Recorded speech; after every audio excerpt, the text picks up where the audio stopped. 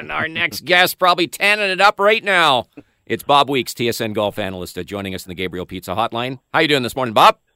It's 18 and windy here. Oh, That's okay. the forecast at the moment. Good for you. Okay, all good, all good. You're excited to be out on the road. This is the unofficial fifth major. This is such a great... Can you describe that particular golf course and what makes it so alluring, not just for the pros that play it, but for fans to go out and watch the tournament?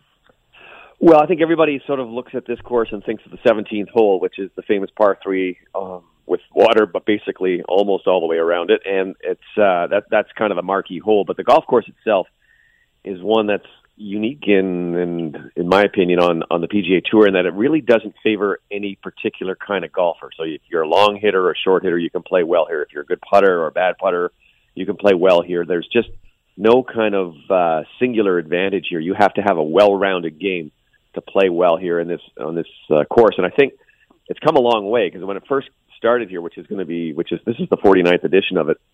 Back in the early days, the players hated this golf course so much they almost rebelled and refused to play it the second time out. So it's come a long way. They've massaged it a little bit, but it's a real challenge. If you win the Players' Championship, you played 4 rounds of very good golf. How much of a factor is the win, Bob?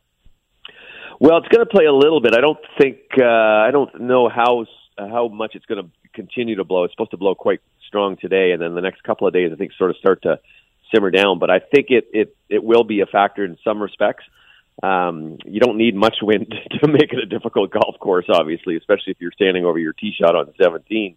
But it will play. I think mostly it's going to get a little bit cooler, and it's going to be mostly sunny, maybe a little chance of rain on Friday. So I think we're in for some good weather. You've been playing golf all your life. You're a good golfer. How many times have you played the 17th, and what's the Bob Weeks success rate at getting the ball on the green?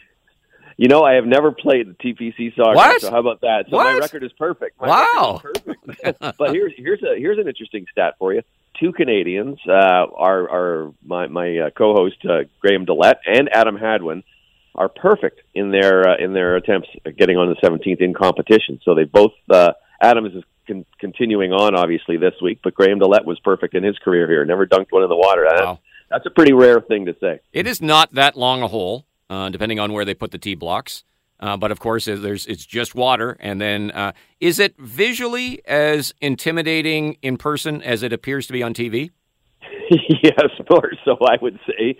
It's about 135 yards. So depending on the wind, it's usually like a 9-iron for these guys, sometimes a wedge. But it's tough to sort of judge the wind. It's tough to figure out where the breezes are coming from. And depending on where they put the pin, there's kind of 2 tiers to the green.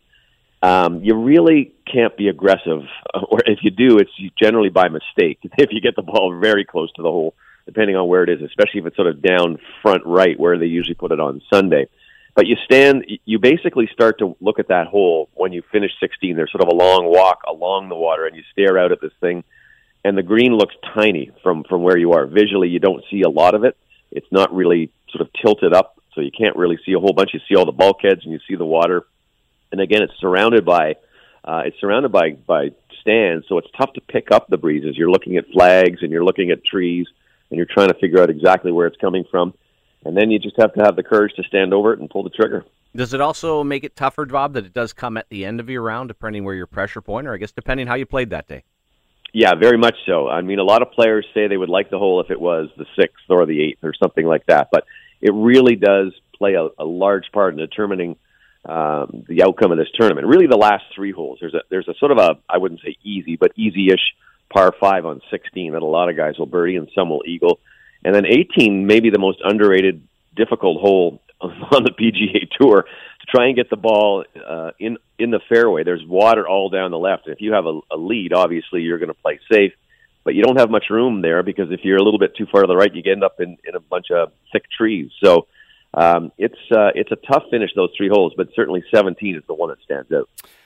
Bob Weeks, TSN golf analyst, is at the Players' Championship, joining us live from Florida this morning. Cam Smith is the defending champion in this event. Cam Smith is no longer a PGA Tour member. He jumped over to LIV. How much has that been a topic this week in the lead up to the tournament? It has been. It was asked at the press conference with Commissioner Jay Monahan yesterday if he sort of felt disappointed, but I think everyone sort of realizes that the Cam Smith and the rest of the LIV players who aren't here made a choice, and then this is the choice that they're going to have to live by. They're not going to be here. Now, it's interesting that Cam Smith lives here in Jacksonville. So he actually hinted at one point that he might buy a ticket and come and watch. No, I'm not sure if he's going to do that or not. I did see Harold Varner, though, last year at the President's Cup, so that was interesting. So he did come out and watch. But, Cam Smith is going to be missed. He's the defending champion. No one has gone back-to-back here in this tournament. No one's won 2 in a row. So it would have been nice to see him have a chance. He's a wonderful player, but unless something drastic changes in the next couple of years, I don't think we're going to see Cam or the other guys around here for a while. Does it feel like something's missing, Bob, when you come to a major like this with all the players left of the LIV Tour? Not too much, to be honest with you. I mean, you do sort of miss some of the guys, Dustin Johnson or Cam Smith, but there's a lot of really good young players out here right now. We've seen these new designated tournaments where all the best players are playing over the last few weeks with Phoenix, where you had John Rahm and Scotty Scheffler in the last group, and last week with a lot of the top names right up near the leaderboard, the top of the leaderboard. So there's guys who are filling in their places, as I suspect there will, and there's guys who are playing on LIV and doing well over there as well.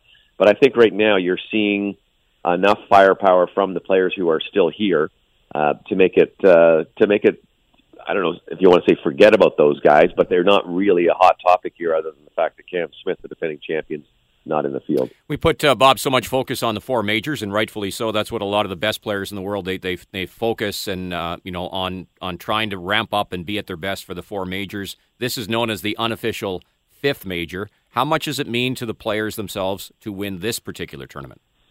This is the closest you can get to winning a major without actually winning a major. I would say it's usually the deepest field in golf outside of the 4 majors. It's a big tournament in terms of purse. The purse is $25 million here. Someone's going to go home. I think it's around $4 million is the first prize. And you're playing on a challenging golf course against the best, and that's always a good sign for the winner out here that he's accomplished something.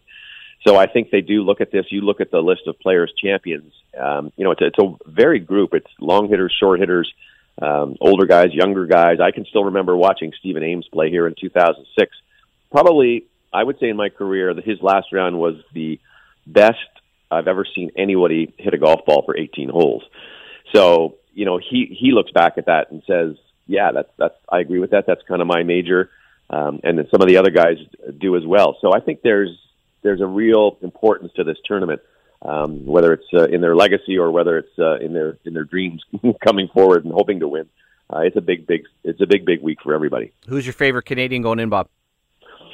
Boy, that's tough. They're all playing really well. I don't know. I'm gonna maybe say Corey Connors. He kind of had a little bit of a breakthrough last week. He played well for 3 rounds. I think his game is more suited to the Florida courses than the West Coast. So he had a bit of a rough start in the West Coast, but I think I liked what I saw. I talked to him a little bit on the range yesterday and saw him out there. So any one of those 5 that are in the field, though, has a legitimate shot. All right, good stuff. You've got, and by the way, what Graham DeLette's mustache, I saw your stand-up yesterday. He's your co-host, as you said. He's doing, he's got almost the evil villain mustache thing. Does he ask your help in waxing that thing every morning or what? No, but we're calling him Snidely Whiplash from the Bullwinkle cartoon. So. Perfect. All right, good stuff. Bob Weeks is at the Players' Championship. He'll have it covered, and TSN has coverage of all the rounds starting tomorrow through Sunday. Always a great watch. Bob, appreciate the time. Enjoy the tournament. Okay, stay warm up there.